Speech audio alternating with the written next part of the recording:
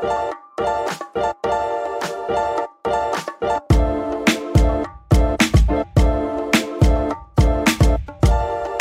back, everybody, to a very special edition of About to Review. I'm your host, that guy named John, and joining me today is a man of many talents. He is a phenomenal artist, comic book collector, action figure collector, half of Berkeley Illustration, and the true prince of Eternia. Ryan Berkeley, welcome to the show.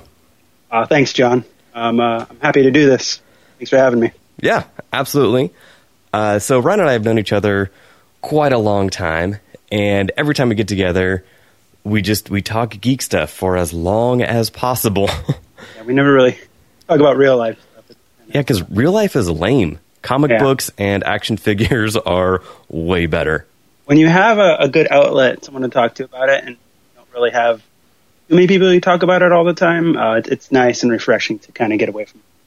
Yeah, absolutely. So, as I said, Ryan is half of Berkeley Illustration, which, for those of you listening, if you have seen an animal wearing some sort of suit in some sort of painting or drawing, most likely you are seeing a Berkeley Illustration original. So, Ryan, for those people who, for whatever reason, I cannot think of a reason, but for whatever reason, people do not know who you are and what your style is, tell them about it.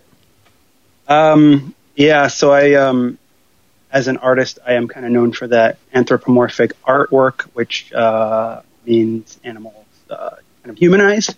Mm-hmm. And the style has been around for centuries. I'm not going to lay claim to it. Everybody's been doing it for years and years and years. But when we started our shop on Etsy, making those animal prints in 2007, mm-hmm. We got pretty popular for the next, up until now. And it's, for us, we see it all the time, obviously, because we do it all day, every day. That's our job. Uh-huh. But, I feel like we may have spawned a lot of other people kind of showing up and saying, well, these are selling well, or this is a cool trend. And so they kind of start similar shops. Mm-hmm. We kind of see stuff pop up a lot. And some are blatant ripoffs and some are inspired by. And mm-hmm. But again, I'm not taking credit for it, but I just, I don't know. It's something that we do, and it's not really what I intended to do with my artistic career when I was in high school. Right. More of a comic guy, and I thought that I would definitely get into comics. Which, granted, you have created original comic characters. The Willamette Phantom. Oh, boy. Captain Burnside. Oh, boy. So I'm going deep into Ryan's archive with those. Yeah. So that's what I always wanted to do. In high school, I would just draw superheroes, and I told myself, I think it was, mid-90s comics, Joe Madureira, however you say his name. He was really popular, did the X-Men. I remember him being a professional artist, and he was 18 years old, and I was like, well, I'm not as good as Joe, but I think if I practice enough, that's what I'm going to do. I'm not going to go to college. I'm going to go straight out of high school and work for Marvel. Mm-hmm. I didn't realize that all I did was pinup art. I didn't realize that sequential comic art was actually something that you had to master. So after I graduated, I took a couple of years of the community college and wasn't really finding any fulfillment there, and starting to realize that, I'm not good for comic. What was I thinking? It was in my heyday of just drawing superheroes all the time.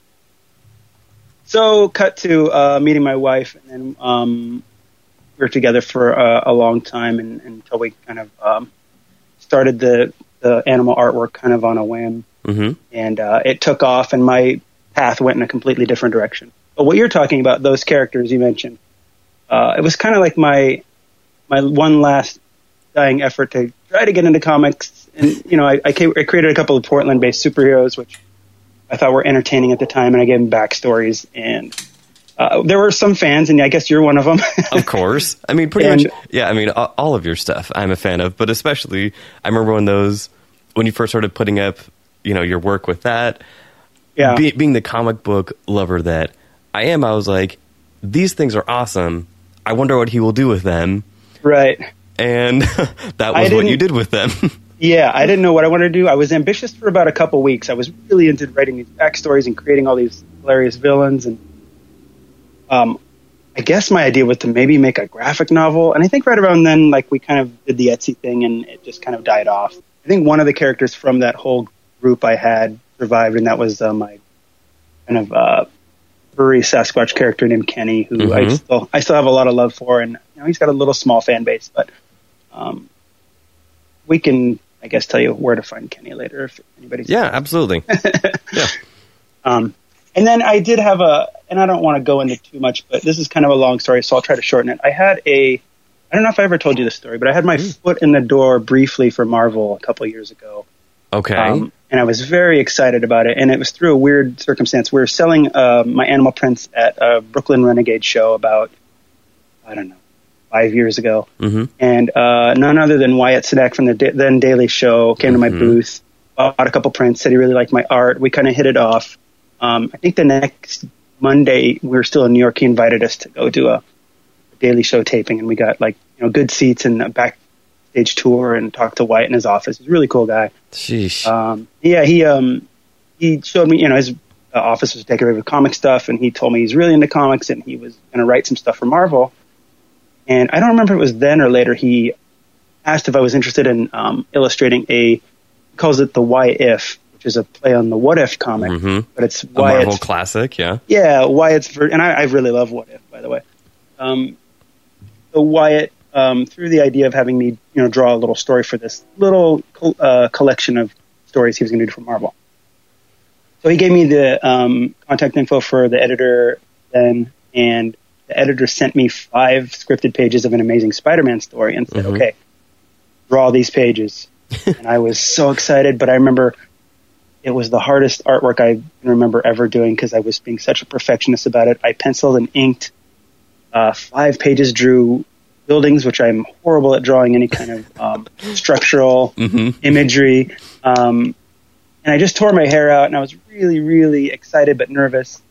And then at the end, I thought I did a decent job. I had these 5 pages and submitted them to the editor because he liked my work, but he wanted to make sure I could tell a story too. Right. And I didn't hear from him forever.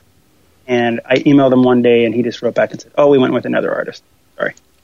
And okay. my heart was torn out, but I understand. I think I actually shot myself in the foot by trying too hard. I think if I had a looser style, which is what my wife tells me in general, I'm too much of a perfectionist with my art. That maybe I would have had a little piece in this Why If. And I bought the issue afterwards, and I saw the art in there, and I'm like, it's good art, but I wish I was part of it. Right. Oh well, whatever. Well, speaking of perfection, now when you draw, do you still hold your breath? Is that still a thing you do? Yeah, I've always done it, and I never noticed I do that until my wife pointed out. Right. Because she's working there with me. She's on the computer while I'm drawing pretty much all the time. I never noticed I do it, and then she will mention it once in a while, and I'll just hold it, and then I'll just exhale this, and I won't even know that I guess I'm pretty concentrating pretty hard when I'm drawing.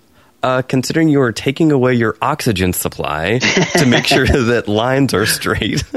Yeah. I don't even know how to do it. Okay.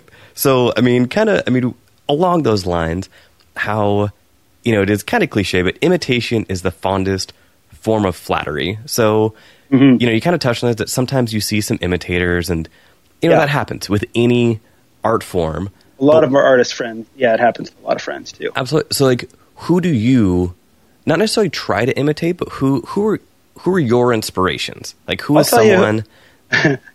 I'll tell you who I try to imitate for sure would be Alex Ross. Yes. In a way, you can take his style and apply it to my animal world. That's kind of what I shoot for. But I'm not obsessing and looking at his art and going, "Oh, I'm trying." Right. It's not quite Ross-esque. It happens to be. Alex is a big. He's the best. I can never get enough of him, and I loved his stuff ever since long ago. And then, when I used to draw comics, I was a big Simon Bisley fan. It's kind of that from the Lobo series, and he did a lot of 2000 AD work. I loved the way that he draws something amazingly detailed, and then he'd draw like a crazy penguin or something in the background that looked like he did it in 3 seconds. So this combination of like amazingly detailed art and like a shitty, quick, crazy looking sketch. And the way that all worked well has influenced my art in some way or another. At least back in the day, I liked that a lot. And then more, I don't know, less comic book artists. I don't know who. That's a good question. Not Beatrix Potter, even though a lot of people think so. I actually. Oh yeah. Okay. I don't think I read any of those books. And, I don't know. Children's artwork in general. My friends, I have a lot of artist friends. A lot of them their style is influential. I mean, I can see how they do things. Try to take notes. But yeah. Okay. Excellent. So that is the Berkeley illustration side of things. Yeah. Which is incredible. Thank you. I mean, because again, you guys found a way, you and your wife, Lucy, found a way to take something, like you said, has already been around, but to make it your own, to make it unique. Yeah. Because it is not just drawing, an animal with a suit. Yeah. You always come up with backstories. You come up with, and so that I think is what elevates it into something unique and different and just even more special. Yeah. I was at a shop in Portland the other day, and they were selling some prints that looked very similar to mine, and I flipped it over. And there was a backstory exactly like how my wife writes them, and I mean, come on, it's obvious here. But, the animal thing was definitely a fluke. Like, I love animals. I love drawing them. Truthfully, it gets a little, I'm a little burnt out. So we're looking for something different right now. We're wondering, when are people going to stop buying them? One day they're going to stop buying them. They're going to become, there's going to be something else that people are going to be. But, we're still selling them. We're burnt out. We want to try something new. So we're kind of looking for something different. But looking for that next creative step, which I think all artists look for no matter what the medium is. And there's nothing wrong with that. I mean, you guys are successful in what you do, but that does not stop you from wanting to be like, okay, what can we do next? Like, what can we do on top of what we are already doing that is successful and that people are really jiving with? Yeah. So, I mean, that's a good point. Okay. And we just kind of lucked out. And by the way, if there are some nerdier listeners to this and they want to check out my website, I do get a chance to do pop culture artwork, which is really fun. It's a good break. On my page, if you go in the portfolio section, you'll see some colorful pop culture art, which I like to do on occasion, but it doesn't sell as well as the animals. But it's good to have on my portfolio. So yeah, excellent. So the other thing, kind of, let the people know your geek bona fides, because for the people that cannot see you, which is everyone, because this is an audio media. So on the wall behind Ryan at his home, he has a bunch of action figures on the wall. You have some very unique pieces. So kind of give people your geek timeline. Like, when did you know inherently that is who you are? Well, everybody collected, our age, Star Wars, He-Man, whatever, Ninja Turtles, and some parents kept them, some didn't, mine didn't. So my high school buddies and I in high school went back. It was amazing. It was such a fun movement that we had. We went back and asked all the other kids and the boys, and we could have their old Star Wars figures, from the 70s and 80s. And they're like, I don't care. In fact, I remember buying a Stormtrooper Luke, which is a highly sought after figure, from a kid for $4, so he could take that $4 and buy some like a nice figure for it.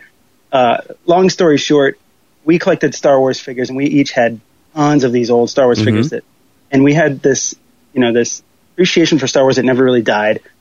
And then we collected, and then they, late 90s, they started remaking the Kenner remade the crappy muscle-bound Star Wars figures. And that's when I stopped. I didn't really care about anything else, collecting any more figures. And then I remember specifically my brother, when Phantom Menace came out, he bought the Nemoidians, the two kind of alien guys in the beginning of that movie. And he lived in a different state, and I was home, and I was looking, like, wow, these are really well made. Like, this is cool, just to have representations of these guys on your desk. They're really, they look realistic.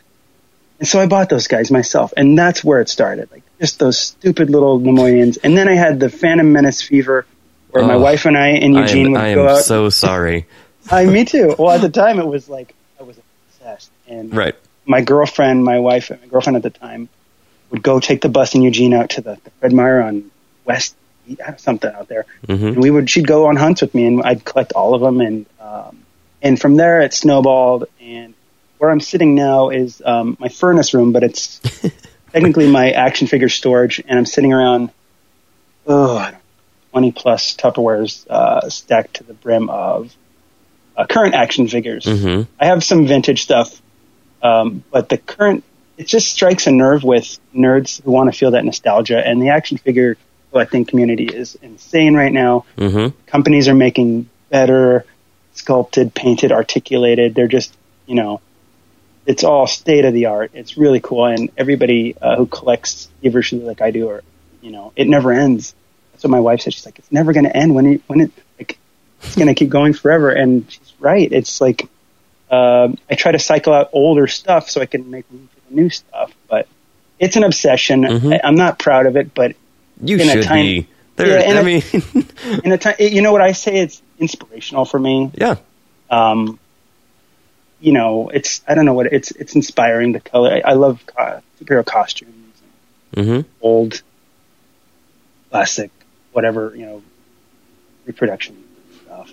Yeah. Well, I mean, I think the other thing is like, especially, talking about, our generation, I think one of the things that really kicked off the action figure boom in the 90s was when Todd McFarlane started coming out with the McFarlane line of toys, which at the time, even now, like he continues to innovate, or the company still continues to innovate, but at the time in the 90s when those were coming out, it was crazy, because back in like the 70s and 80s, when they would mess up on a toy and give Luke, or like I think it was the Vader who had the telescoping lightsaber, it was an accident with a lot of those. McFarlane was like, okay, I'm going to make this one Spawn, this medieval Spawn that has a green patch on his left shoulder.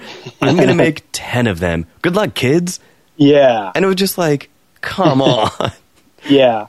And I think you're right with the McFarlane stuff. I think that's where the adult collecting might have kicked in. And because they would go for realistic, I never got into Spawn, actually, the title and any of the Image stuff back then. Mm-hmm. But when he started making the movie figures, I mean, those were like the ancestors to the amazing stuff that this company called NECA is doing now, where they're making all your favorite movies into action figures. So you want like scenes on your table and your shelves representing different movies that you loved. But it's and the hard to get stuff. Yeah, I know what you're saying.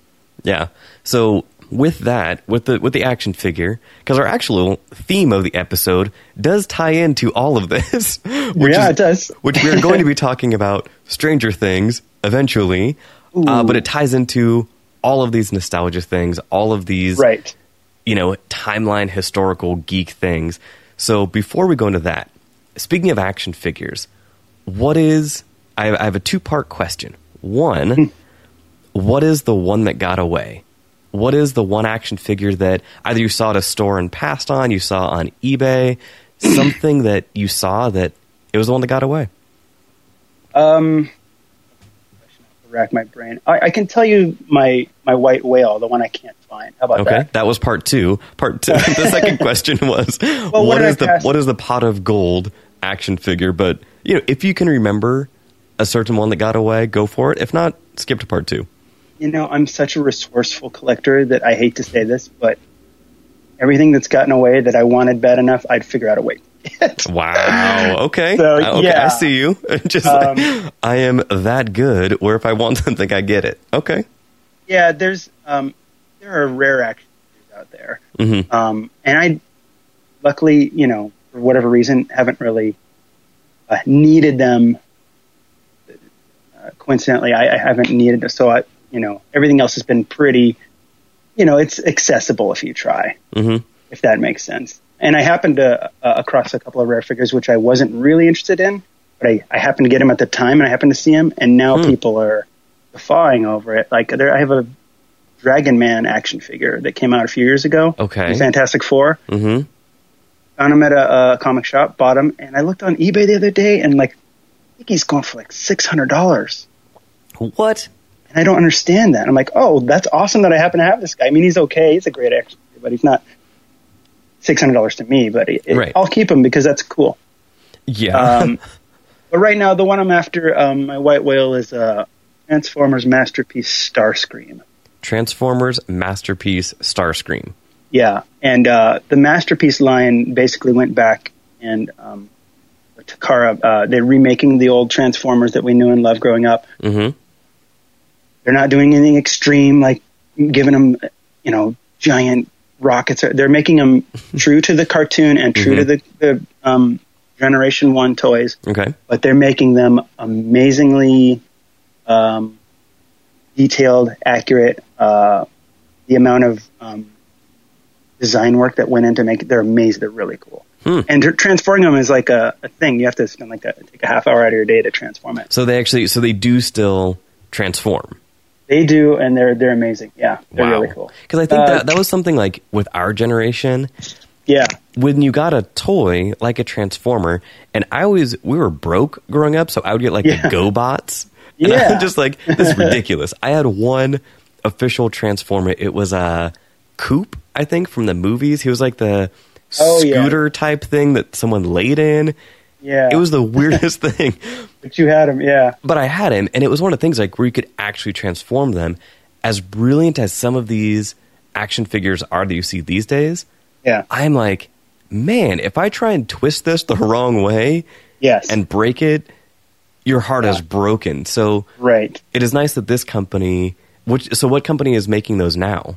Takara, which is the original ones that did the old ones I grew up with. So, okay, so that makes sense. Okay. It's a Japanese company, and they, they're amazing. They're really cool. They're just really well engineered. I can't understand how these people have made you can turn a fighter jet, tuck all those arms and legs in perfectly, and turn it into a badass looking Decepticon robot. Awesome. So say it was the Masterworks Masterpiece. Yeah. Nice. They're really cool. Okay, so to any listener, if you really want to get on Ryan's good side, go ahead and pick one of those up and send it to him. Yeah, I'll pay you back. Right. Excellent. Okay. Yeah, he was just harder to find. They released him in Toys R Us apparently briefly, and it was like a flash, and nobody really. I mean, people found him, but I didn't. They were scooped up very quick. How crazy is it that Toys R Us is still around? Mm-hmm. Like, it just like barely. Yeah. True, it is barely, but they still, whatever licensing deal they worked out, they still get so many exclusives. They do. It is crazy. And I think a large part of it is the adult. I mean, they have a good adult collecting section. Basically, about 50-50, I'd say, the action figure sections. Kids, but then the adults. And anytime you go in there, you see dudes like me or even older flipping through the pegs. And I'm like, oh, it's going to be me in 10 years. Oh, well. Right. Oh, it is one of those things where as you are doing it and you look at the other guy and you're like, oh, that guy is weird. Let me try and get this. And then that realization, wait, I am that guy now. Yeah, that's me. Oh, well. Nice. Yeah. Okay. So that was your pot of gold. And yeah, that was kind of your geek bona fides, your lineage. Yeah, that and comics, but we could talk about comics another time. Oh, yeah, absolutely. And wrestling, because Ryan is an absolute wrestling fanatic, old school wrestling fanatic. Yeah, anything past 1994, I don't care about. But pre-94 and the gold, I don't know, golden days of WWF? I don't know. I guess, yeah. I'm not sure what they actually classify. If we were to go Golden Age comics, no problem. We got that. But it's before the Attitude Era, let's say that.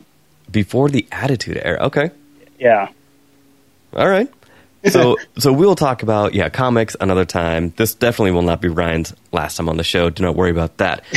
So we will go into the main focus of this episode, which is a show that I will admit I was way behind on, and I only recently powered through all of it, and I'm ashamed of that. So it is Stranger Things on Netflix. I thought it was Perfect Strangers. You told me we were going to talk about Perfect Strangers. Ooh, oh, this is awkward. Should we switch it into the Balky episode all of a sudden? Oh, the baby ridiculous. Oh, yeah. There we go. No one's made that joke. All right, sorry, go ahead. Yeah.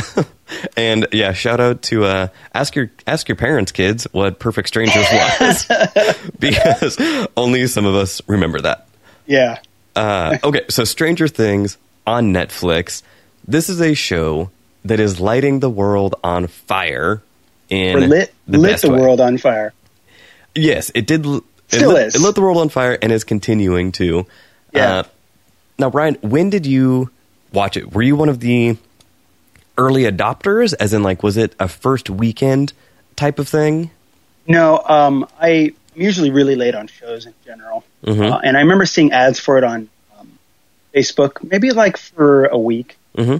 And I kept seeing that same image, of them kind of all huddled down. It kind of looked like a Drew Struzan painting a little bit. Mm-hmm. And I heard a little bit of buzz, and then I told Lucy, I'm like, hey, let's, this sounds like it's going to be, and I kind of read about it a little bit. It sounds pretty cool. Let's watch it. And it's very rare that we will sit through a show together because we work at home. So we work all hours of the day. So nighttime when the kids are asleep is when we work, but we kind of we put aside a week to work and watch, as we call it. Well, we half-ass work, but more watch a show. Right. And I was hoping she would be into it because I knew I was going to be into it. And she gave it a couple episodes, and she's like, "Yeah, let's keep going." So we were nice. I think towards the end of the week, we didn't do any work. We just kind of sat and ate and watched it. Right. So pretty early on, but not one of those people where like, oh, I heard this show's coming out. It's going to be great. I'm going to watch it as soon as, like, for instance, the other Netflix, like the Daredevil and the Luke Cage, there's going to be people who are going to watch it the second it's available. I'll get around to it because I'm so busy. My time for shows is limited. But Stranger Things, we made an exception to finish, I'd say about a week or so after it came out. Which is awesome because with the amount of podcasts I listen to and with how many friends I have that we talk about these geeky things, when I would have to skip an episode of a podcast because they were talking about it and I had not watched it yet, it was brutal. Yeah. So recently, finally just got through it, and I will not go into my rating yet. We'll just kind of go over the show. But yeah, it took me longer than I had wanted to, because same with you. Like when I started seeing the ads, I was like, okay, this is hitting me in the feels. In all of the feels, I'm excited for it, but it was just something where stuff came up and I could not make the time for it. Yeah. And I changed that. So now, so I've seen all of it. Some of it I have seen more than once. Right. And before we go into the show, the main thing that this show nailed is there's this fog, this nostalgia filter, where the shows and movies that we remember from our childhood, things like E.T., Close Encounters of the Third Kind, Goonies, all of those classic movies where we remember them as a kid and they were like, this looked incredible and they did this and this. And you watch it now and you were like, this looks bad. Like this just... And so the thing with the nostalgia filter is this show looks like what we remembered those old movies looking like. But it's good. But it is good. And so that is the thing, is like, sometimes going back and watching those old movies is a tough watch, but this is something that it looks like what we remember. Yeah. And that is unique. Yeah, those brothers, they like we were talking about the action figure thing. People our age, for whatever reason, the nostalgia is a big thing to go and relive your childhood stuff now that you're older. And I don't know if that's how like our parents were. I kind of think about that sometimes. I wonder. I mean, not really, because I know like with my dad, like it breaks my heart whenever I hear the generation above us, our parents' generation, talk about when they had comics in high school and then just threw them away. Yeah. Like my dad had Captain America's in like the early, like, as far as numbering of the issues wise, like 50s and 60s and 70s. It's like, when he got to high school and he was like, I just threw those away, and it was just like, like part of me dies inside. And I think at that, our parents' generation, it was like, okay, I got over that. There are other things. Whereas our generation, there's something about desiring that connection. Yeah. And wanting either to reconnect with what we had and actually get those figures, get those comics that we remember, Yep. or looking for those new things that remind us of that. Right.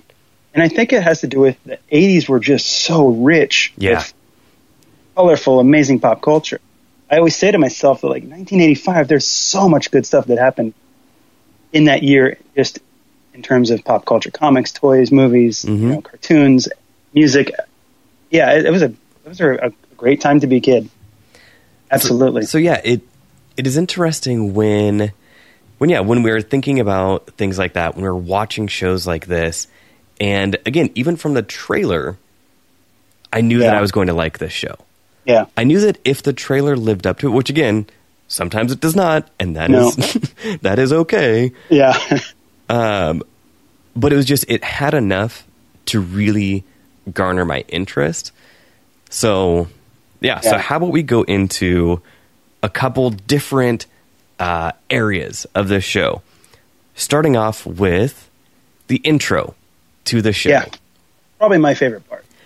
See, now, and that is something where when you nail a 90-second or 2-minute intro to your show that does not have what we remember from our old TV shows, which was always, it was collages, it was vignettes, it showed the actors, and that was something that was really common.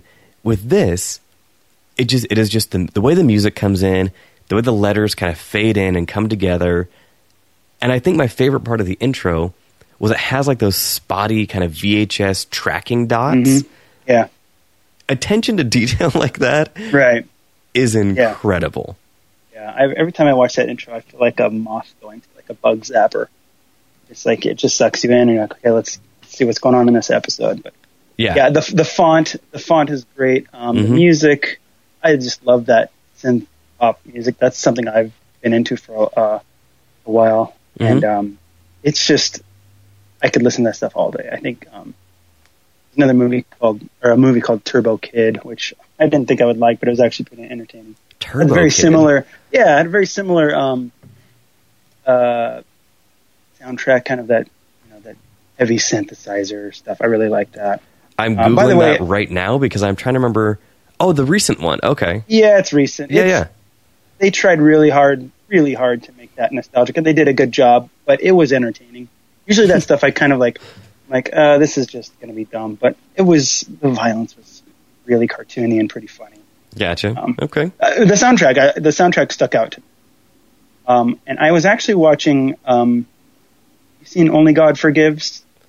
I'm not sure. I don't think so. The Nicholas Winding Refn movie.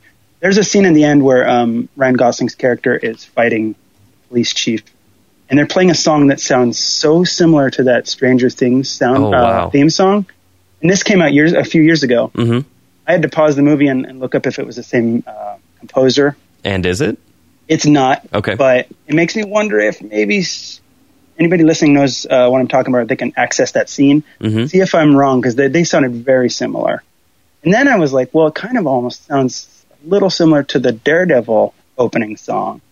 Oh, okay. Yeah. And I kind of went and looked at those three composers. They're all different people. But anyway, you're kind of seeing that maybe that style of music a little bit pop up a little bit more, I guess. And I think that was the other thing is growing up with Tron, which is another one of those movies where, man, I dare people to go back and watch that movie and realize ooh, this is rough. If you go back and watch it and say oh, this is not too bad.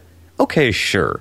But when you saw it as a kid, it blew your mind. Yeah, absolutely. But it just does not really hold up. So I think, the music kind of reminds you of that type of thing, especially with the new Tron movie. Yeah. I mean, it was Daft Punk. So, I mean, it just kind of the pioneers of that type of sound. Right, yeah. So, yeah, they hooked me right with that intro. Yeah. Yep. And that was amazing. So, with the performances, what were kind of some of the key performances that stuck out to you? Definitely Matthew Modine. Mm-hmm. I love Matthew Modine, and I love how I can remember correctly. By the way, I want to say that it's not fresh on my mind. So I'm I'm going to do my best to kind of recount stuff. But I think I remember he didn't speak for a while, right? A few episodes. Yep. Okay. Yeah, he just kind of stood there menacingly. Yeah, and when you see an actor that you really like and admire, I always like Matthew Modine, play a villain. I just love, actors when they change it up. I don't think he's been a villain that I can remember before. He played a pretty convincing, scary guy. I thought he was cool looking. He still looks pretty awesome. So his performance was great. And even when he did start talking, I thought he was doing a good job.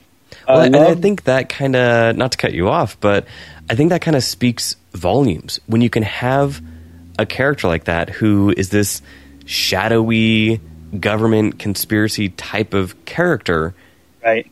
Where you can understand kind of who he is and how menacing he is without him saying anything. And he is not the menacing where he is this huge type of government guy. It is just, this guy knows some stuff and has been through some stuff. Quiet, and he's pretty evil. But yeah. I, of course, liked Hopper, the police officer. With the kids, 11 did a great job, and I just felt a lot of sadness for her the whole time. Yep. And so I thought the way that, that actress did a great job. I felt a lot of emotion coming from her. Like, I felt really awful for her the whole time. I think it even stayed that way till the very last episode. I don't know what Winona was okay for me. She's Winona. And that was honestly, when I was doing my notes for the episode, that was one of the things, even when I was watching the episodes, where all of the performances are very, very well done. Yeah. But with Winona Ryder, being that she arguably is the biggest star in this, Matthew Modine is a character actor. You see him, you recognize him. He is a journeyman actor, and he is great. Right. But Winona Ryder is easily the top list, the B list, the A list actor in this. Yeah. And so there were a couple times when I was like, okay, this is a great performance, but this is Winona Ryder giving a great performance. Yeah, I couldn't shake that. I know what you're saying. But I think she did have the most difficult acting. She had to do some acting. Oh, no, she acted her ass off. That is for sure. Yeah. She did. She was great, yeah. But maybe that was the character. I don't know. It was a little to be desired for me, but I can't put my finger on it. I think with me, the only thing that took me out of it was that it was Winona Ryder, and that is not to say that she did not do a great job. She really did a great job. Yeah, she did. But because we know her and we have enjoyed her work before, it was just that cognitive dissonance was not there. Whereas with the kids, with Matthew Modine, with David Harbour, who played Hopper, even though we have seen Matthew Modine before, we have seen David Harbour before, there was a difference there. There was something that separated it. And these kids, that was one of the biggest successes, I think, of this show, is you went with kids. Right. Not kids, not people who are trying to be kids, not anything like that. Like, these are true child actors, and most of them, this is the first thing they have ever done. Right. Yeah. So the casting director, whoever it is, and I could look it up because I have the Google machine right in front of me, the casting director nailed it. Yeah, definitely. The kids are great, and I think a lot of people can relate to those kids too. I used to, ride around on my BMX with my buddies, and again with the nostalgia thing, they were great. You had your comic relief. Lucas was awesome. I loved when he took charge of that one episode. By the way, this is spoiler filled, right? At this point, we will try not to spoil the ending, because that is the thing is, it is 8 episodes. It is roughly 8 hours. I mean, every episode is around 55 minutes. So we will not spoil the very, very ending. Right. So we can talk in generalities. I try not to spoil too many things that are modern, things that are out right now. Yeah. So, but that being said, there are only 8 episodes. You can power through this in a weekend if you want to. Yep. So, but yeah, so go ahead. So with Lucas, who, again, I have the Google machine right in front of me, Caleb McLaughlin played Lucas. Yeah, he was great. All the kids were awesome. They're really cool. And I think the thing with Eleven, you felt her journey the entire way. Yeah. And this 8 episodes, it felt like the best type of movie in the sense of you cared for these characters, you understood their journey, the mistakes they made. They are kids. Like, right. All of us had those fights with our friends that were over the dumbest stuff. Right. That you just kind of had to shake hands and be done with it. Yeah. And you watch these kids go through that. Right. It was incredible. Yeah. The one thing with the kids, I'm wondering if I don't know when they're going to start shooting for season 2, but movie kids grow up fast. So yes. are they going to be like, their voices are going to be changed. They're going to be a lot bigger, and I don't know. I'm interested to see how that goes. There's a couple years that pass in the story. Well, that was the thing, is that I was going to get into this later. We can touch on it now. So season 2 was already greenlit by like the second day that this was on Netflix. Oh, that's great. I love how successful it became. I feel great for the creators. I think it's awesome. I don't think that anybody had really heard of these brothers before. I know they did something. Yeah, the Duffer Brothers have done a couple other things. I was looking them up before we started, and a couple movies, but realistically, this is like their 3rd or 4th major thing. Right. So that is pretty huge. Right. When you come out with something unique like this, and it grabbed people immediately. Yeah. Every time I'm flipping through Netflix, like the original series, there's so many I've never heard of. Like, there's just like, someone's got to be watching this. It's not me. I just think it's like never ending. But this one, would have easily been one of those, but it just was done right. And it's like a household name now, and everybody's super excited for season 2.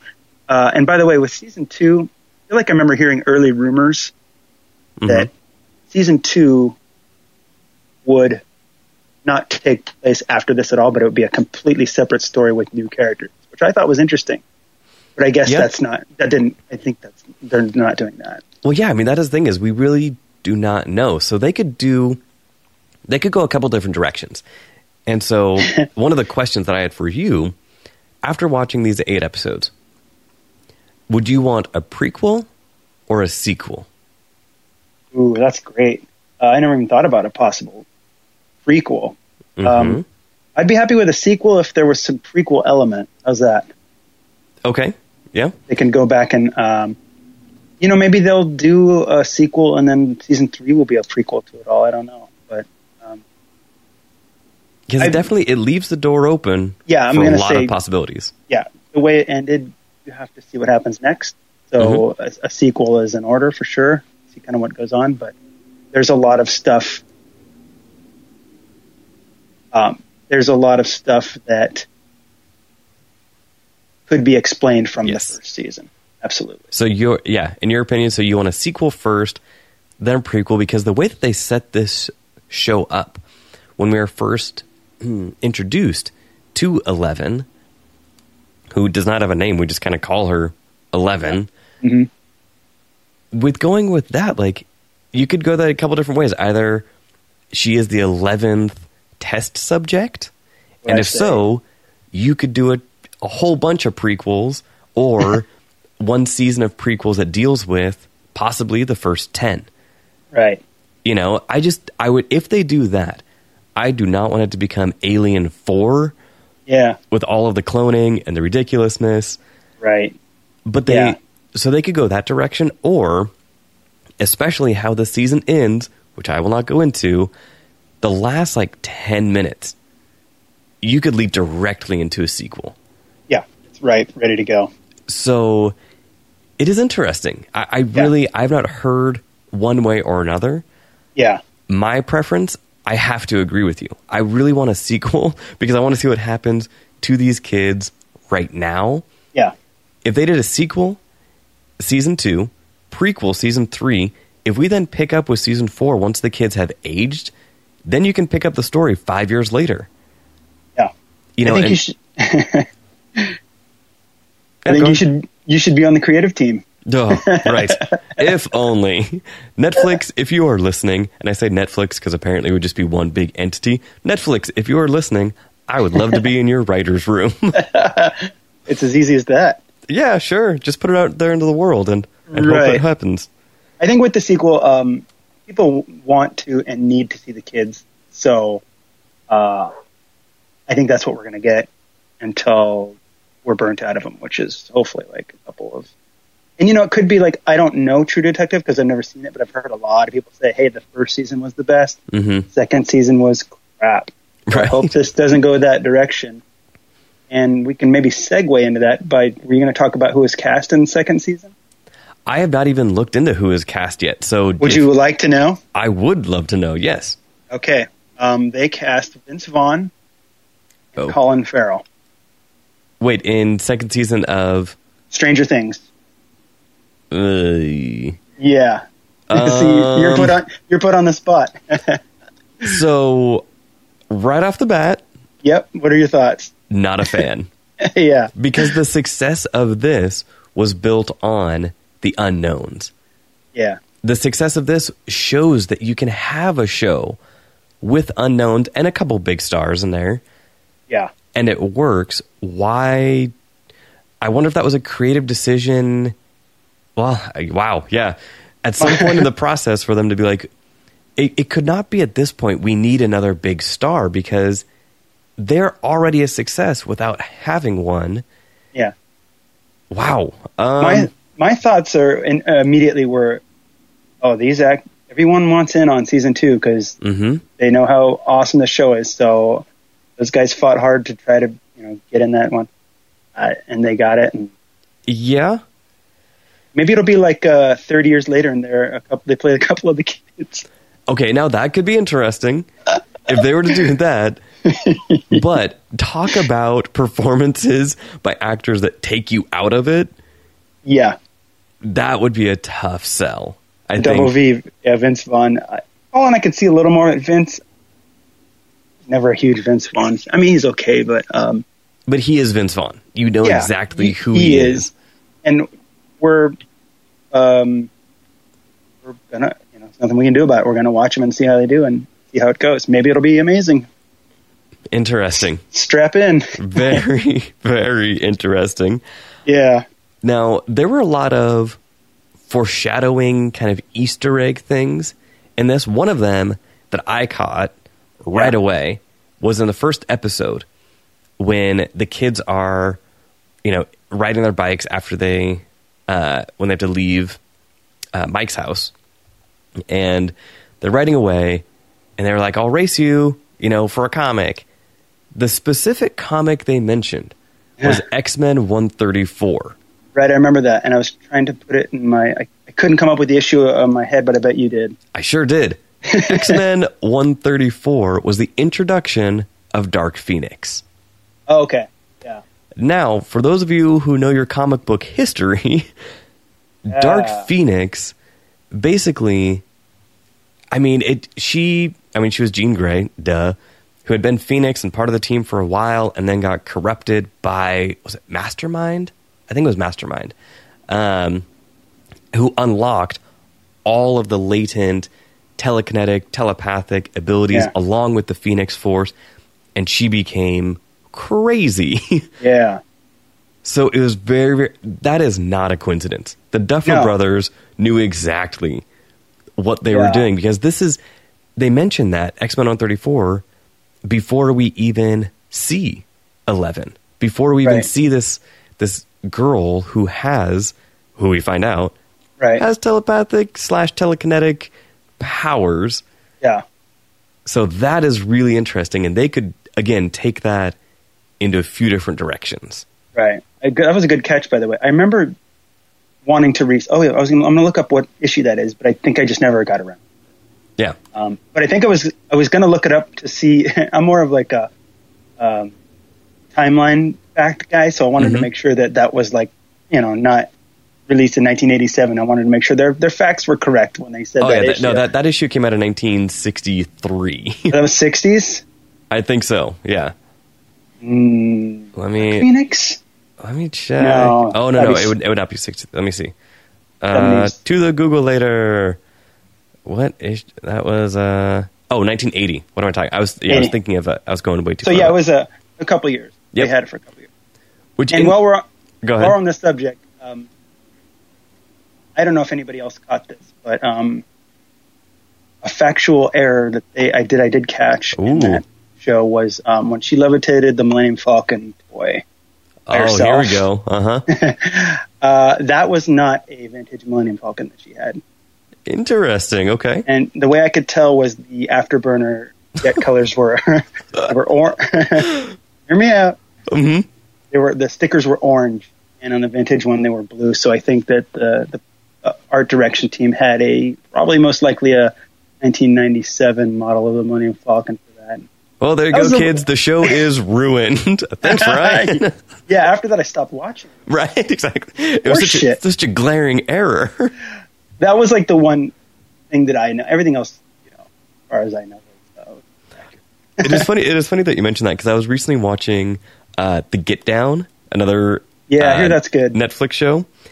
And in one of the characters in Shao Fantastic's room, I guess, he has a poster on the wall that is a Black Lightning poster. Uh-huh. And again, it is hard for me to see those things. And the same reaction you had to the Millennium Falcon, I was like, that Black Lightning issue came out 3 years before the series is set, or like 3 years after the series is set to take place. It is hard for us, hardcore geeks, to see those things and not, kind of, it takes you out of it for a second, for like a brief second. Yeah. And you have to point it out. You point it out to your geek friends, and then you feel satisfied. Exactly. Which the Falcon, that is a hell of a catch. Yeah, well, I would not have known that. It was easy, and it just kind of speaks to my useless information in my head. Whatever. Okay. And then one of the other things that this show, I think, did really well in this 8 episodes, because the beauty of Netflix is they're proving you do not need a 20 episode, arc on broadcast TV. Give us a solid 8 episodes. And what it does is we do not have to be force fed. We can just be like, here it is, just kind of let things happen. The pacing of the show is another one of its huge attributes. Yeah, is that they knew they had 8 hours to tell this story. Yeah. And they took their time. Yeah. Yeah. So, it's that's a good point. I never really pay attention to that, but when you say it, because I just finished Breaking Bad and it took me years. Right. And that was just hard. So much time. And I do want to watch it again immediately, but with Stranger Things, I almost feel like I got the same amount of satisfaction. Yep. But it just leaves you so hungry for more, and in some cases you go and rewatch it, and it's great that it's always available to rewatch. But I think that's a good point. It's short and sweet, and hopefully they'll have a bunch more seasons. And it was one of those things where when I went to rewatch a couple of the episodes before we did this, just kind of refresh my memory, it has that feeling that those movies from our childhood have, of as soon as it started, I was smiling. I had a smile on my face because it felt so good. And so this is, this is something where it might not happen that often. Like with Breaking Bad, that show was on a long time, and those seasons were long. Yeah, they were. And so you powered through it. It took you a long time, but you finally got to the end, and you were like, all right, I think I might be ready to watch this again. But the beauty of this, it is 8 hours. Like, if you really wanted to and you're really determined and you had the day off, you could do it in one day. Right. So that is tremendous. I remember it being a chore to power through Breaking Bad. My brother just kept bugging me. You have to keep watching it, keep watching. I'm like, oh, I gotta watch. It's like I have to take another bite to get to the end. You just keep going. But with Stranger Things, there's not a problem. You're ready for the next one. And I don't know. It's so, and Breaking Bad was like that too. Yeah. But just in a much larger scale. Well, and the beauty with this is when it gets to the end of the episode, you get that, little timer being like, next episode, 15, 14, yeah. Oh, yeah. 13. And you were like, oh, well, I guess I'm watching this. Yeah. Yep. So the other things, other than the Millennium Falcon, which was out of context or out of, time, I guess, the costuming was perfect. Yeah. Like seeing the kids in the clothing was perfect. One of the only other performances that it was right on the border of a little bit too much was the 80s jock, was Steve Harrington. Because it was the jock that you remember from all of the movies we grew up with, Karate Kid and all of that. Right. And he was real close to being too much. Yeah. But it still made sense. It still made sense within the confines of the show. Yeah. So it still worked. It still felt authentic, even though it was at maybe 7 out of 10, 8 out of 10. It was close. Right. But did not get pushed over the edge. Yeah. He was, I did not like that character at all. But I don't know if this is much of a spoiler, but his character did a turn, and that turns out I actually, I like this guy. He did a good job. Wasn't he kind of jock/bully or for sure, definitely asshole. Well, jocks. I'm not going to say all jocks are assholes. Right. In this show, they were kind of throwing those together, but yeah. Well, and it was uncomfortable. The first scenes with him, where he is in the girls' bathroom, I guess we are led to believe. Yeah. And he is kind of it made you feel uncomfortable because they were consent, please consent. This is going in a weird direction. But that was the same type of thing in those old movies that we grew up with. Right. Where it was kind of pushing it right to the edge. Yeah. And so you were from the beginning meant to hate this guy. Yep. And that is okay. And he plays it well. Yeah. It was just one of the only other performances other than Winona Ryder that was just almost too close. Yeah, I see. Yeah, definitely. But yeah, and I think one of the other successful things about the show, it felt like the spiritual successor / spiritual prequel to the best of the X-Files. Yeah, which I'll say I haven't seen an episode of the X-Files, but... Whatever? No, I never got in the X-Files. I don't know what it was. I'm writing down -5 geek points, because that is a shame, sir. Yeah, I don't think I've seen a total of 10 seconds of the X-Files. Wow. It is on Netflix. You can watch all of it, except if you do watch all of it, do not watch the last, season and a half, because it was garbage. Okay. But the first season is what this reminded me of, in the sense of, X-Files, it was Monster of the Week with this overarching theme. Yeah. This felt like one of the cases that Mulder and Scully would be investigating. So it gave me that, again, nostalgia feel of the 90s. Yeah. Of kind of reaching back into it. And that was great. Yeah. I've heard the two compared a lot as well. I think, one of the last things that we can touch on with the show, at least, is one of the great things they did was the use of the walkie-talkies. Because I think certain people watching this who, are used to cell phones and used to instant communication. Yeah. Younger people, I would say, than us. Yeah. Might have a hard time with that. Yeah. And they did a great job of incorporating the walkie-talkies as those cellular devices. That was the best technology that they had at that time, and they made it work in a very thoughtful way. That was very interesting how that happened. I like that. And the whole communication with the lights as well. I thought that was really cool. That was interesting. That was one of my favorite parts, was the Christmas lights. I thought that was the communication was great. Yeah. And for me, if I can remember, the scariest part of the whole season was when Winona walks into the empty room and the music starts playing. Just had a very haunted kind of ghost kind of feel for me, and I get scared at ghost stuff pretty easily. So that did it for me. Okay. So you are a giant sissy, but that is okay. Yeah, that's me. Supernatural. I can't see, but yeah. And you want to talk about the monster a little bit? I do. Loosely, because we will not jump to the end or anything. Right. The monster. You go first. Like, what are your thoughts on the monster? I'll just say that I wish they would have made him a rubber suit physical monster. Okay. Like something you would see in an 80s horror movie. It would have really just blended everything perfectly instead of another kind of bland CG creature, which I think that would have, and that's a point I think I'll give credit my brother had that point, but I happen to agree with it. Would have been cool to have, just a dude in a rubber suit that looked, you can make a rubber suit really scary. Oh, absolutely. Well, you think about it, like, again, dropping back into the nostalgia, you think about movies like John Carpenter's The Thing. Yeah. You think about The Fly. Yeah. They did some amazing creature effects. Right. Back then. American Werewolf in Paris. London. Sorry. Oh, yeah. The Paris one was the 90s one. Oops. American Werewolf in London.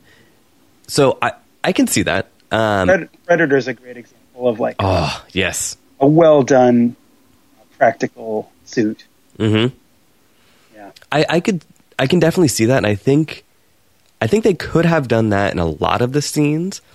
Yeah, I do think some of the scenes were really aided by the fact that they went CGI. That's true, and so some of the movement I think was beneficial that they used CGI. Yeah, but I will definitely agree with you and your brother. We'll give him credit for that one. That a CGI or a practical suit might have elevated it a little bit than the CGI. Right. Yeah. Okay. I think just like for the nostalgia's sake, and keep it in sync with everything else. It would have been cool, but you don't see that very much these days in movies. Yeah, it does seem more rare, which was just a shame because, again, we grew up watching these movies that were terrifying because it was a real thing. Alien, the first Alien, Predator, things like that, where that was a dude in a suit. Tall dude in a suit. And it was terrifying. Yeah, definitely. Okay. My thoughts on the monster, I liked it a lot. The Dungeons and Dragons nerd in me. Yeah. They referenced the Demogorgon in the first episode. The Demogorgon, one of the features that it has was multiple heads. Yeah. This creature only had one. Right. You're hoping for more? But that is okay. It did have like multiple like mouths, I guess you could say, on its little like face thing. Yeah. So it had a very like flower petal head. Mm-hmm. I felt like. Yeah. I don't know. It was kind of like the super demonic version of Audrey 2 from Little Shop of Horrors. Yeah. In the best way possible. Right. So that is not a knock on Little Shop of Horrors or this. Yeah. Yeah, so I think they did, and I also think that they did a good job with the monster because it was CGI, not overdoing it. Right. Not using it in every scene or whatever. Like, they used it very sparingly. Yeah. And I think that was what made it work better. Right. It didn't give you a lot to be... I mean, it gave you stuff to be afraid of, but nothing really visually. Mm-hmm. Yeah, until, like, towards, like, the very, very end when you... It was only until the very end that you truly saw the whole thing. Yeah. In kind of the quote-unquote light of the day. Yeah. That was great how they did that, for sure. Fantastic. I think those were... I think we burned through most of my notes. Do you have any other notes? Any certain things that you wanted to point out? I just thought the coolest visual scene for me, I loved the kids going down the street and Eleven handling that van. Oh, yes. Phenomenal. Mm-hmm. I could just watch that over and over again. That was great. And you've seen it in superhero movies. Right. But this was awesome. See a little girl do that with her mind. Mm-hmm. Pretty cool. And I think that was a nice thing that they did is that Eleven, when she would use her powers, which she has had for an indeterminate amount of time, we're never really sure, you feel her pain. You feel her hesitation to even do anything. Right. Because she knows, she has that visceral reaction of like, when I do this, either A, I hurt myself, or B, I hurt someone else. Right. And so she was incredible. So a huge shout out to, let me pull up her name again, Millie Robbie Brown. Yep. Because all of the kids nailed it.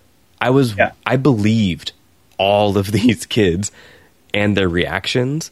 With her in particular, it was so solid and so picture perfect for what you would think a kid with powers would do. Like, she does something like that, and then the kids are scared of her. She is kind of scared of herself, of what she just did. Right. Yeah. So, yeah, that definitely, visually, that was incredible. Kids did a great job, and it didn't hurt that they were well-written as characters. Yes. For sure. And I wonder if any Stranger Things fans would be a little upset if we didn't bring up Dustin really quick, the comic relief kid, who was great. Yes. I think he was probably a fan favorite, I'm guessing. Hilarious kid. I think that he's probably going to have a pretty bright future doing something else someday. I just feel that. I don't know.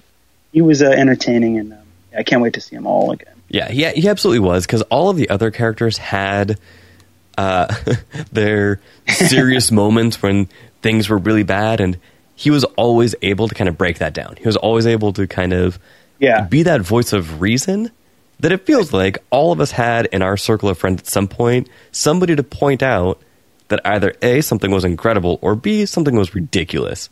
Right. When he was just like, why are you guys fighting? Like, she just did this amazing thing. So, yeah, definitely shout out to him as well. Yeah. Because, he did a great job. That was Gatton? Yeah. Gatton Mazzaro? Or no, Matarazzo. Wow. Razzo. Sorry, kid. I just butchered your name, and it was real bad. You're the first one to ever do. No. Right, exactly. And to see these kids like at the Emmys recently. Right. I'm not sure if you saw any of the footage of them, like, I did watch it. Yeah. Handing out sandwiches. Like, it reminds you, like, these are kids. And they're still, like that was tremendous. Yeah, that was pretty cool. So. Fantastic. That's all I got. Yeah, I think we covered just about everything. So there is a rating system on this podcast. If this is your first time listening to this podcast, as the great Stan Lee has always said, every comic book is someone's first comic book. Yeah. So if this is your first time listening to this episode, mainly because Ryan Berkeley of Berkeley Illustration is on it, and you were like, anything that guy does, I want to be a part of. Oh, of course. So the rating system for this podcast, there are three choices: good, bad, or ugly. And good has a wide range. It could be a decent movie, film, TV show, album that you liked, but you were not super thrilled about, all the way to it was the best thing ever. Bad is, okay, I do not regret my time that I spent on this, but I might not recommend it to my friends right away. Ugly, of course, would be avoid at all costs. Yep. So as the guest, Ryan, good, bad, or ugly, if people have not already determined that, what would you give Stranger Things officially? Definitely ugly. It was good to talk to you, John. Wow. As Ryan just hangs up. No, it would can't not give it good. I don't know. I haven't heard anybody say anything remotely negative about this show that I can remember. It's across the board, very entertaining, very watchable. Everybody's talking about it, so definitely 2 thumbs up. I'll give it a hearty good from Ryan Berkeley. Fantastic. This is on wax. This is permanent. This will be etched in stone at some point. Yep. That would be awesome if one of the listeners is good at stone cutting. If I have any Dwarven listeners, any of my D&D friends, that would be great. Yeah. Yes, to my rating, again, this show was something that a lot of times when there's this much hype about a thing, whether it is a movie, a TV show, a new album, whatever it is, you kind of sometimes go into it being like, all right, like I will see what the hype is about. Yeah. Not even joking, within the first 5 minutes, Yep. it got me. I was immediately hooked. I was immediately ready for anything. It helped that within the first 5 minutes, the kids are playing Dungeons and Dragons, which was awesome. Yeah. It was incredible. So officially, my rating is good. I highly, highly recommend this to, honestly, anyone. Like, right. Even though there is, some swearing in this, with the kids, it made sense. It was contextually appropriate. Right. And so, yeah, I firmly recommend this. So I give it a good. Absolutely a good. And you're right. Things do get hyped up where finally you end up watching something where it's hyped up so much you're like, this is okay. Like, what's the hype? But this, I think, is an exception. Yeah. And currently right now on Rotten Tomatoes, this has 95%. There you go. I love my Rotten Tomatoes. So, and again, people love and hate Rotten Tomatoes for a lot of different reasons. Yeah. It is an aggregate, but 95% is pretty solid. Yeah, that's pretty good. It's not bad. Fantastic. So, Ryan, where can people find you? Where can people find Berkeley Illustration?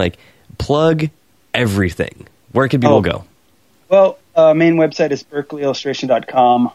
Not like the city, but Berkley. Mm-hmm. We're also on Etsy. Basically has the same exact stuff, but our shop, we try to drive people to the shop because it's a little more fun to look at. Mm-hmm. Let's see. I am doing Crafting Wonderland in Portland this December, and I'll actually be in Seattle for the Urban Craft Uprising show selling in December as well. Guess who is going to be on another episode in December? Yeah, we could talk about that. I am going to have a lot of artwork coming up in the Gallery 1988 pop culture shows in Los Angeles. If you're not checking that out, you should.